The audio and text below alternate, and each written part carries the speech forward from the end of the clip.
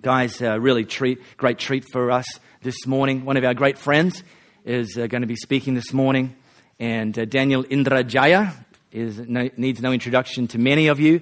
Daniel leads a church called The Rocks here in our city. It's a great church, growing church, exciting church, and he referred to us, I spoke there a few weeks ago, he referred to Elevate as their sister church, and I'm like, I don't know really whether I think that's a compliment or not, but anyway. Hey, Jaden, how you going, buddy? You come to keep an eye on Dad? Fair enough. We'll give you a shotgun in a second, and I'll teach you our rules about that. So Daniel's here with us this morning, and I just love that, and I say this often, from my point of view, there's only one church in Perth, and that's God's church. And we are in different locations, and we do play different positions, and we do have slightly different tasks and callings within that, but there's one team. And so Daniel sees himself just as much a part of Elevate Church as I see myself a part of The Rocks. It's a mutual investment. There's a lot of hugging, a lot of love in the club. So how about we show Daniel our appreciation this morning and welcome him. All right. Good stuff. Well, just very quickly what Mark said about us being one church, man, that's so true. And when I didn't prepare for the offering this morning, to be very honest with you. And, offering, that's right. So, just look at my wallet and there's $50 in there. That's it. That's all I have. Just put it in. And not saying that to tell you how much I give, but when you invest in the kingdom of God, nothing is a waste, hey? Nothing is a waste, and God is always a provider. You will always have sufficient, even plenty, when you put God first. This morning I want to talk about prayer, and very quickly I want to share some funny, innocent kids' prayers. You may have heard this before, but that's all right. I'm going to say it again. First one is this. Our Father who does art in heaven, hallowed is your name. Lead us not into temptation, but deliver us some email. Forgive us our trash baskets as we forgive those who put trash in our baskets. I like this one. Dear God, please put another holiday between Christmas and Easter. There's nothing good in there right now. And then finally, my all-time favorite. Dear God, if I come back as somebody else, please don't let me be Jennifer Horton because I hate her. Denise. All right. Let's pray one more time before we begin, shall we? Father, we thank you for this great morning. Thank you for letting us be here, to be in your presence. Right now, we want to hear from your word. I really do believe, God, that none of us here is here by coincidence. Lord, you want us to be here. There is a word in season for us to hear. So I pray that you speak to us like only you can. No human words can change people's heart, but only you can. So use me as you wish, Lord, this unclean vessel, but use it for your purpose. We pray and ask this in Jesus' name. Everyone say amen. All right, if you have your Bible, turn with me to Matthew 7 and verse 7 to 11. And we're going to have it up here on the screen. I'm going to read it for us. This is the word of Jesus taught as part of what is known as the Sermon on the Mount. And this is what Jesus says. Ask and it will be given to you. Seek and you will find. Knock and the door will be opened to you. For everyone who asks receives. He who seeks finds. And to him who knocks the door will be opened. Which one of you, if his son asks for bread, will give him stone? Or if he asks for a fish, will give him a snake? If you then, though you are evil, know how to give good gifts to your children, how much more will your Father in heaven give good gifts to those who ask him? Let me just cut to the chase and say from the outset that I know what some of you might be thinking. Here we go. Another thing we need is not a sermon on prayer. I know what he's going to do. He's going to tell us that you don't pray now, you need to pray more, blah, blah, blah, and so on. Well, the issue for most of us, if not all of us, is really, we don't really need any more information on prayer, do we? A lot of us, especially if we are Christian, we know we need to pray, we ought to pray, but we really don't pray as much as we want to. We really don't see the importance of prayer because, what we need is actually more motivation to pray, not more information to pray. And the reason why for many of us we're not really motivated to pray is that we don't really see much point in prayer, to be honest. As I said, if you've been a Christian a long time, maybe you've been praying quite a while, you've been praying quite a bit, and you know that God doesn't answer all of our prayers. So if He doesn't answer our prayers, what's the point in praying? What's the point of getting up 5, 10, 15 minutes earlier in the morning before we go to work to pray when it doesn't make any difference in our life? And I'm a pastor, but I'm a skeptical kind of pastor. I'm not like Mark here, a man of faith, Whenever people told me about God answering prayer, I'm always skeptical, thinking, I'm not so sure about that, When I hear a testimony of someone describing an escape from a plane crash, I always thought, there are 131 other people who died in that plane crash, probably prayed just as fervently as you, When you hear a testimony about someone being cured from cancer, there are hundreds, even thousands of other Christians who love Jesus just the same, who pray just as earnestly, and they don't get cured from cancer. That's why we don't pray as much as we want to, as much as we need to, because we really don't see much point in prayer. Maybe that has been your experience. I've been praying for this job, and God doesn't seem to just hear me. I've been praying for a kid. I've been praying for whatever you've been praying for, salvation or whatever. And you think, man, is God there? Is he asleep at the wheel? Does He even exist? Because if He does, how come He doesn't answer my prayer? And I'm not asking for the moon. I'm not asking Him to change the law of gravity or anything like that. I'm just asking for a job. Come on. I'm just asking for a simple thing, for a great God to answer. But He doesn't seem to hear me. Now, I want to give you a few different reasons, some possibilities, why God doesn't always answer our prayers. All right? Number one reason is this.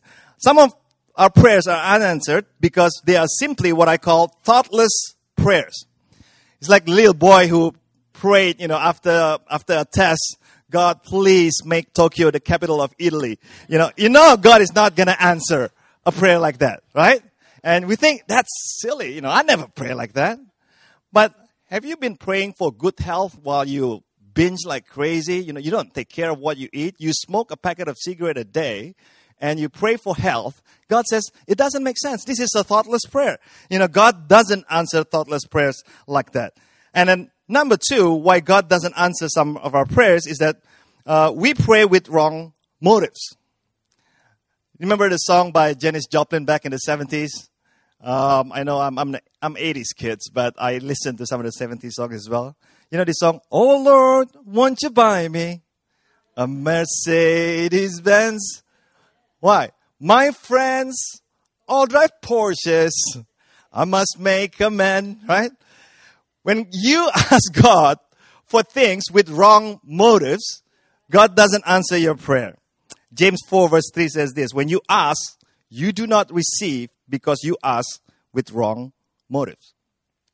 Number three, why God doesn't answer some of our prayers. Because it is logically impossible for God to answer all of our prayers. 12 people applying for the same job. 12 of them praying to the same God. At least 11 of them are going to get disappointed. Right? A fan of Dockers and a fan of Hawthorne praying for the big game. Be careful. I'm not going to go there because I want to be invited back. You know what I'm talking about, right? There are other reasons in the Bible, lack of faith, even unholiness. Isaiah said, when you spread your hands in prayer, I will hide my eyes from you. Even if you offer many prayers, I will not listen because your hands are full of blood. Wash, make yourself clean. Take your evil deeds out of my sight. Stop doing wrong.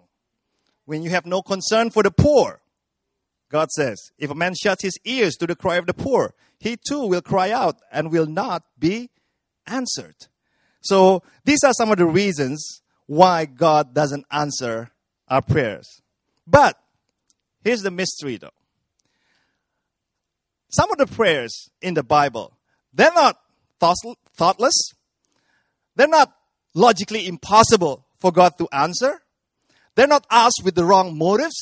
Paul asked for God to remove the thorns from his flesh 3 times. God doesn't answer his prayers. Jesus prayed at the Garden of Gethsemane, and his own Father didn't answer his prayer, right? So it's a mystery to us. And we would have been fine with God not answering all of our prayers had it not for Jesus making this blanket statement that if we ask, we receive. That's the problem. Because I've been reading this passage for so many times, and it always confuses me. Because Jesus says, ask and it will be given to you. Seek and you will find. Knock and the door will be opened to you. For everyone who asks receives. He who seeks finds, and to him who knocks, the door will be open. See, the main idea here is that ask and you're going to get it. This is the problem. Why did Jesus have to say this? Giving pastors like me, problem having to explain to people that God doesn't answer prayers all the time. Because the main idea here, if you read verses 7 to 8, Jesus said the same thing 3 times, basically. Ask and it will be given to you. Seek and you will find. Knock and the door will be open to you. Basically, ask, seek, knock, they mean the same thing. Some people say, well, they kind of escalate in intensity. But whether it's true or not, but the main idea is ask, Jesus says. In Hebrew poetry, it's very common for you, for stylistic reason, to say the same thing in a different way. Yeah? So the main idea is ask. Well, if you think that way, actually 6 times Jesus asks us to do the same thing. Ask, ask, ask, ask. So why is it then, the question? When we seek, we don't always find. When we knock, the door is not only open, it's slammed right on our face. Why is it? The clue, I believe, can be found in verses 9 to 11. That's why I always tell people, when you read the Bible, don't read it too quick. You got to slow down. You got to digest. You got to enjoy the Bible, because the clue to this mystery, why, when we ask, we don't always, get it, can be found in verses 9 to 11. Let's see if you can play the role of a Bible detective and find out the answer from verses 9 to 11. This is the clue. See if you catch it, all right?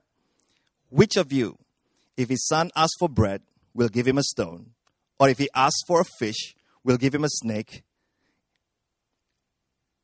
That's the clue. From Jesus' example, we can conclude, if you don't already know the answer, that there are different types of fathers, right?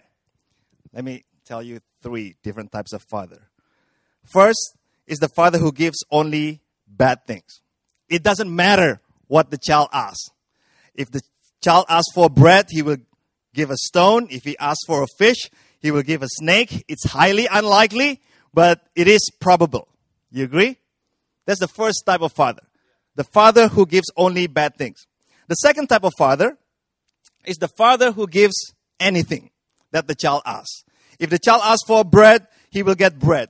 If he asks for a fish, he will get a fish. If he asks for a snake, he will actually get a snake, because this is a permissive father.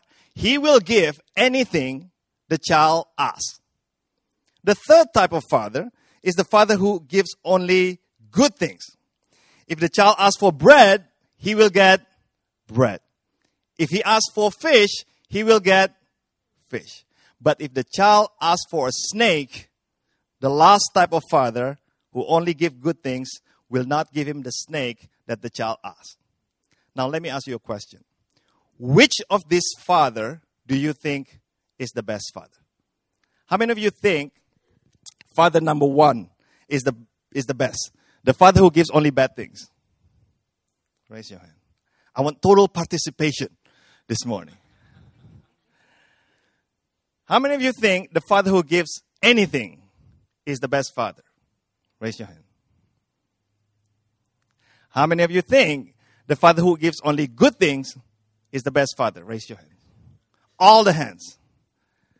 Well, I have to say that I disagree. The answer is The answer is,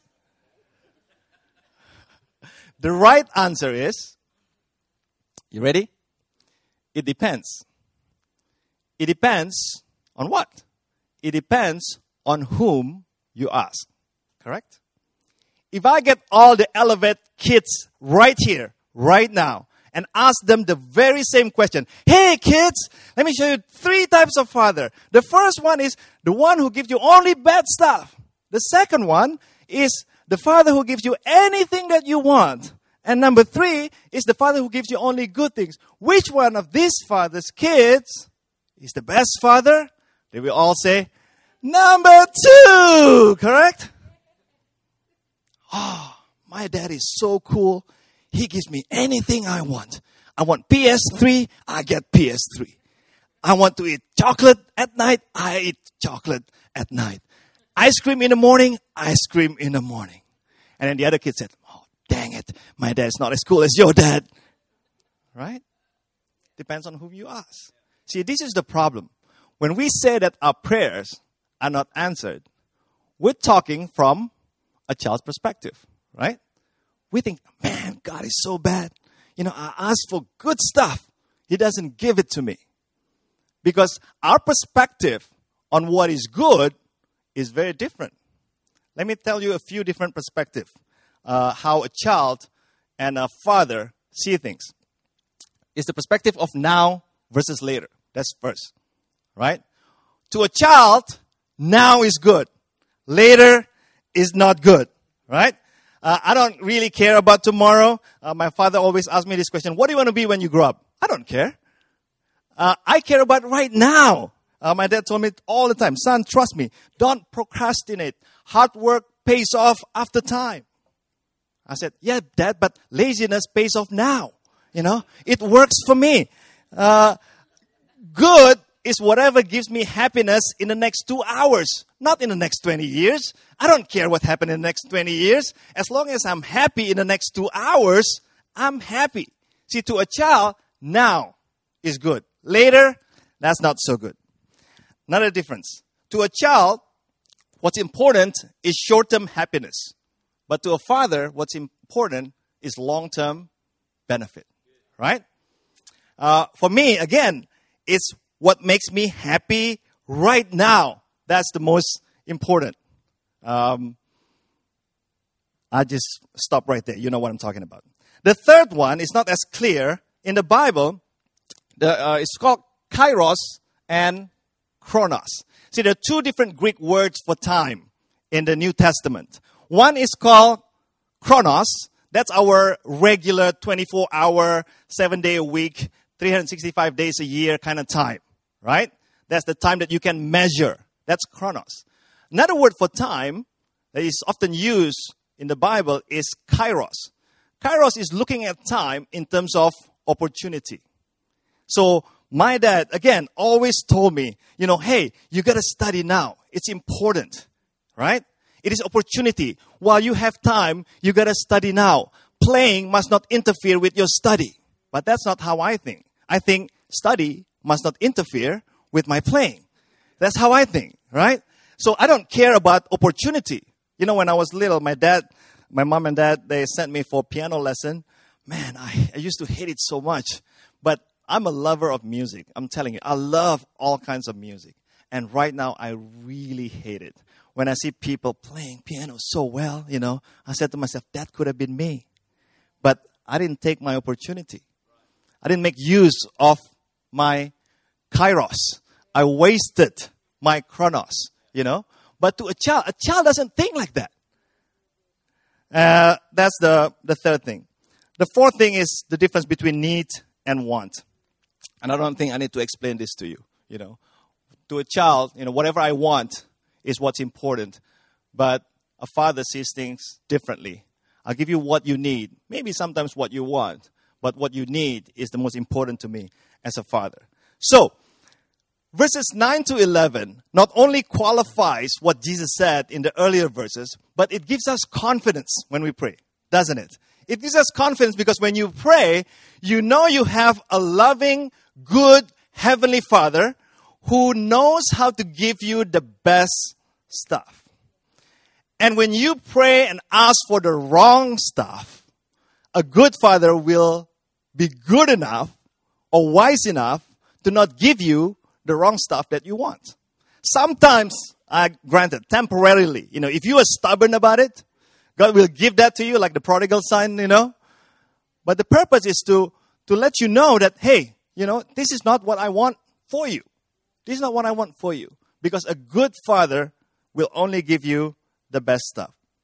So, how does, verse 11, this is then the conclusion that Jesus made. If you then, though you are evil, know how to give good gifts to your children, how much more will your Father in heaven give good gifts to those who ask him? This is what is called argument from the lesser to the greater. If you, as a lesser, less than perfect, less than good, earthly father knows how to give good things to your kids, how much more a heavenly Father who is all perfect, who is all knowing, who is all loving, know how to give good gifts to you, his children. So, how does this affect your relationship with your God? How does this affect your prayer life? It's very simple. I think we need to pray because Jesus not only told us to pray, because I really do believe that prayer makes a difference in our life. Contrary to many people's belief, God has not set everything in stone. There are a lot of things that God hasn't made up his mind yet. There are some things in life that you don't need to pray for. Jesus is coming back for the second time. Whether you pray or you don't pray, it doesn't make a difference. It's going to happen, right? But there are a lot of things in life that God wants your involvement in it. God wants you to ask him for things, right? So, for example, when God asked Jonah to preach to the Ninevites, Jonah ran away for the very reason because he knows God too well. He knows God is a compassionate God. And when he preached the gospel finally to the Ninevites, everyone repented. It was the biggest, most successful revival in the history of the world. The whole town repented, including the cows and the animals. I'm serious.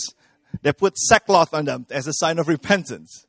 And then, even though Jonah's sermon is very specific, in how many days? 40 days.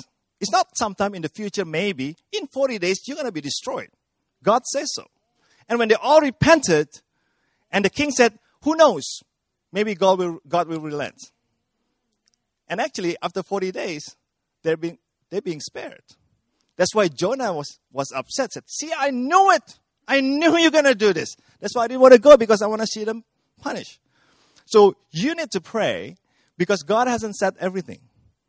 It depends. God, a lot of things in life, God wants your input. God wants your say in it. God wants to see how you behave in it. So you need to pray. And when you pray, you need to align yourself with the perspective of God. All right? So instead of making our life, ourselves, as the standard of goodness, we need to make God to be the standard of goodness. Good is not always pleasant. See, to us, we want things that are pleasant, not always, right? Broccoli is good, but I'd rather eat steak, to be very honest. Good is not always easy. Good is not always cheap. Good is not always painless. Yeah. To us, pain is not good. Discipline is not good. Hard work is not good. Perseverance is not good. Forgiving someone, not necessarily good for us, right? We don't want to. But we got to see things from the perspective of God. There's another perspective that we don't always realize in terms of when we talk about prayer. It's the difference between the kingdom perspective and selfish perspective. See, this lesson on prayer is given by Jesus during a series of lessons known as the Sermon on the Mount. The whole idea behind the Sermon on the Mount is Jesus trying to explain what the kingdom of God is like. So when you pray, have you ever prayed from the perspective of the kingdom of God? Instead of just, God, everything that we pray usually is about me, my family, my career, my children, is something to do with us. How about from time to time, we pray something that has to do with the kingdom of God? When was the last time you prayed for Elevate Church, your own church here? When was the last time you prayed for Mark and Louis? When was the last time you prayed for the lost to come to this church so that they can find Jesus, they can find salvation? These are important for our Heavenly Father. That's another perspective that you need to have when you pray. So, in conclusion, I just want to say that God listens to us when we pray. As a church, we were wondering. We've been in Cannington for close to 10 years now, since 2004. And for about 10 years, we've been battling the council for, approval to use our building as a public place of worship. We had a temporary approval for a couple of years, but we've been always fighting the council for rezoning, for scheme amendment. We spent thousands and thousands and thousands of dollars fighting the council because we believe that God wants us to be there, and this is the right place for us, and we want to serve the community in Cannington, and so on.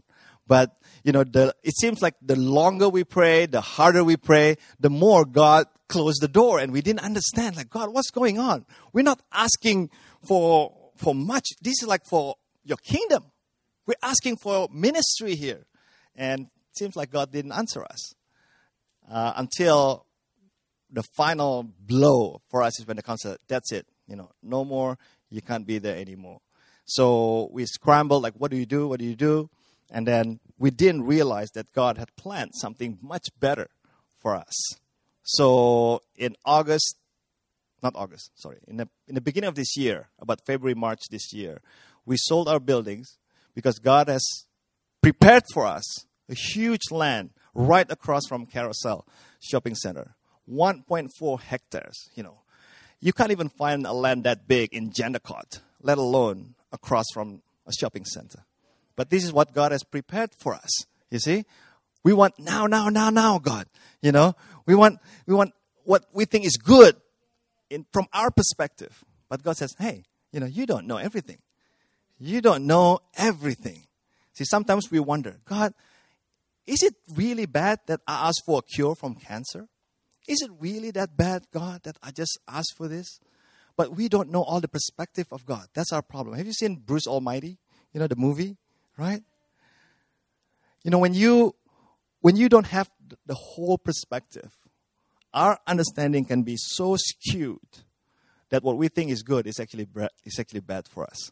We think it's bread, it's actually stone that we ask for, right? So suspend your judgment. That's my only encouragement to you. Suspend your judgment thinking that God doesn't know everything. He knows everything. He knows more than you think, all right? And at the end of the day, God allows you to go through certain episodes, certain difficulties in your life for a season, for a reason. And that reason is always good. We don't know it. Maybe you don't know it until you die. But God knows what's going on in your life. And He wants to give the best for you because He is a good Father and you are His children. All right? I want to pray right now. There's one prayer that I know God will answer because this is the whole idea behind the mission of Jesus. If you ask God for eternal life, God is going to give it to you. Jesus came to this world, He said, not for the healthy, but for the sick. And we're all sick people spiritually. We all have sinned and fall short of God's standard, like Mark said. And we all need God's grace in our life. And the Bible says, for God so loved the world that He gave His one and only Son. Whoever believes in Him, not whoever behaves in Him, not whoever goes to church, but whoever believes in Him will not die, but have everlasting life. All you need to do is believe that Jesus died on the cross for your sins because you can't help yourself. You can't pay for your own sins. I can't pay for your own sins. Mark is a great guy. He can't pay for your sins because he's a sinner himself, just like I'm a sinner, like you. We all need a sinless, perfect Savior to save us from our sin. And that's exactly what Jesus did for every single one of us. So this morning, if there's any one of you at all who who doesn't really know Jesus Christ as your Savior, I want to pray for you, all right? By a simple act of raising your hand, I want to pray for you. And it's not a business between you and Elevate Church. It's not between you and me. It's between you and your Creator, God. If you're saying to God, God, I don't know everything about Christianity. I don't know everything about anything. But I know I'm a sinner. And I need your grace in my life. I need to know that my sins have been forgiven. I need to know that I will spend eternity with you in heaven. If that's your desire, I know God will answer it right here, right now. If that's you, raise your hand. I want to pray for you. I see a couple of hands there. Awesome. The best decisions. The best decision that you made today. Ever. Not just today. Anybody else? All right. Let's pray. All right. I want you to repeat after me. Those of you who raise your hands. And Christians, repeat after me as well. As a sign of our support for our new brothers and sisters in Christ. And I want you to mean it from your heart. It's not the words that save you, but what you mean inside your heart that save you. All right? So repeat after me, out loud, everyone. Father, I come to you in Jesus' name. I want to thank you for salvation. Thank you for Jesus, who died on the cross for my sins.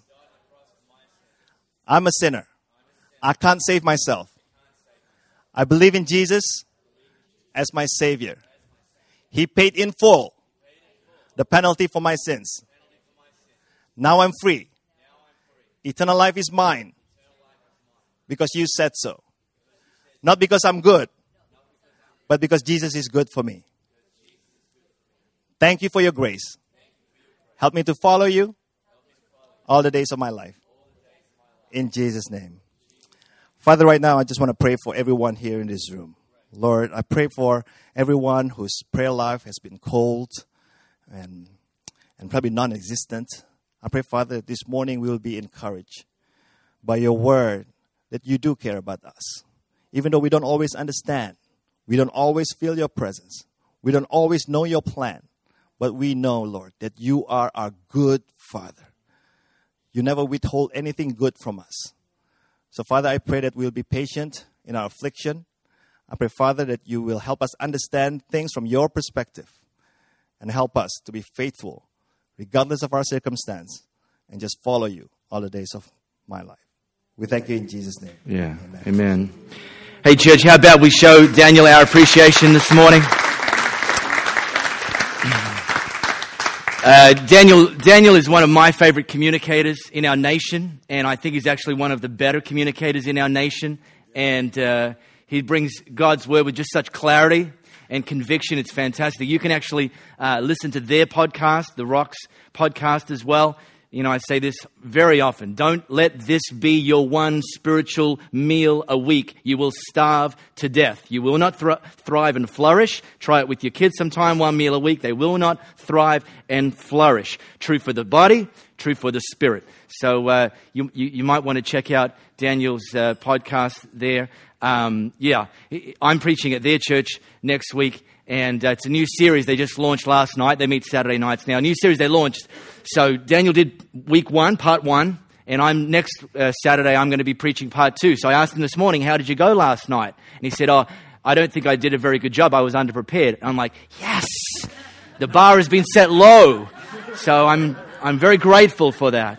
And just to let you know, too, by the way, the whole Saturday thing is a big, big sacrifice for Daniel to be here. They moved locations from having gotten flushed out of their Cannington premises. They're now using a facility of a church in South Perth. And so they meet Saturday evenings, 5 p.m. And it's been about 5-6 weeks now. Every Sunday, I leave here having toiled and swung the bat as hard as I can. And I go home, I'm exhausted. And I sit on my breakfast bar and I fire up my iPad. I just want to have a quiet glass of red wine with my little Italian lunch, read a little bit of stuff on my iPad. I just check Facebook. You know what I've seen for the last 6 weeks? Every single Sunday is Daniel Indrajaya tagged with his wife and his son and his big fat picture of some food porn from some cafe that they had brunch in on that Sunday morning. So they sacrificed that to be here with us this morning. Wonderful, mate. Oh, wonderful, wonderful. we can never thank you enough. In fact, he only came on the premise that now Louis and I will take them for brunch at a coffee shop. So anyway, at least I get to join in the party. Hey, look, just a couple of things to finish. I forgot to mention, sorry about that. But if you haven't got the information about Elevate Global, get this brochure. It's at our front desk. Take it home. Read it. Let God stir you. Let God challenge you. Let God give you actually hope, because there's people packed full of potential that God wants to use you to intersect their lives as well. Next week, we're resuming our series, Blessed, and encourage you to be here for that. Bring somebody. It'd be great. We've got a guest worship leader next week, which will be exciting, and a good friend of ours. What else? Oh, yes, Neil, what is the coffee du jour? 3 weeks in a row? Yes, backed by popular demand. Peruvian grace. It's a grace-filled morning. Even our coffee's full of grace. So, there you go. All right, have a great week, guys.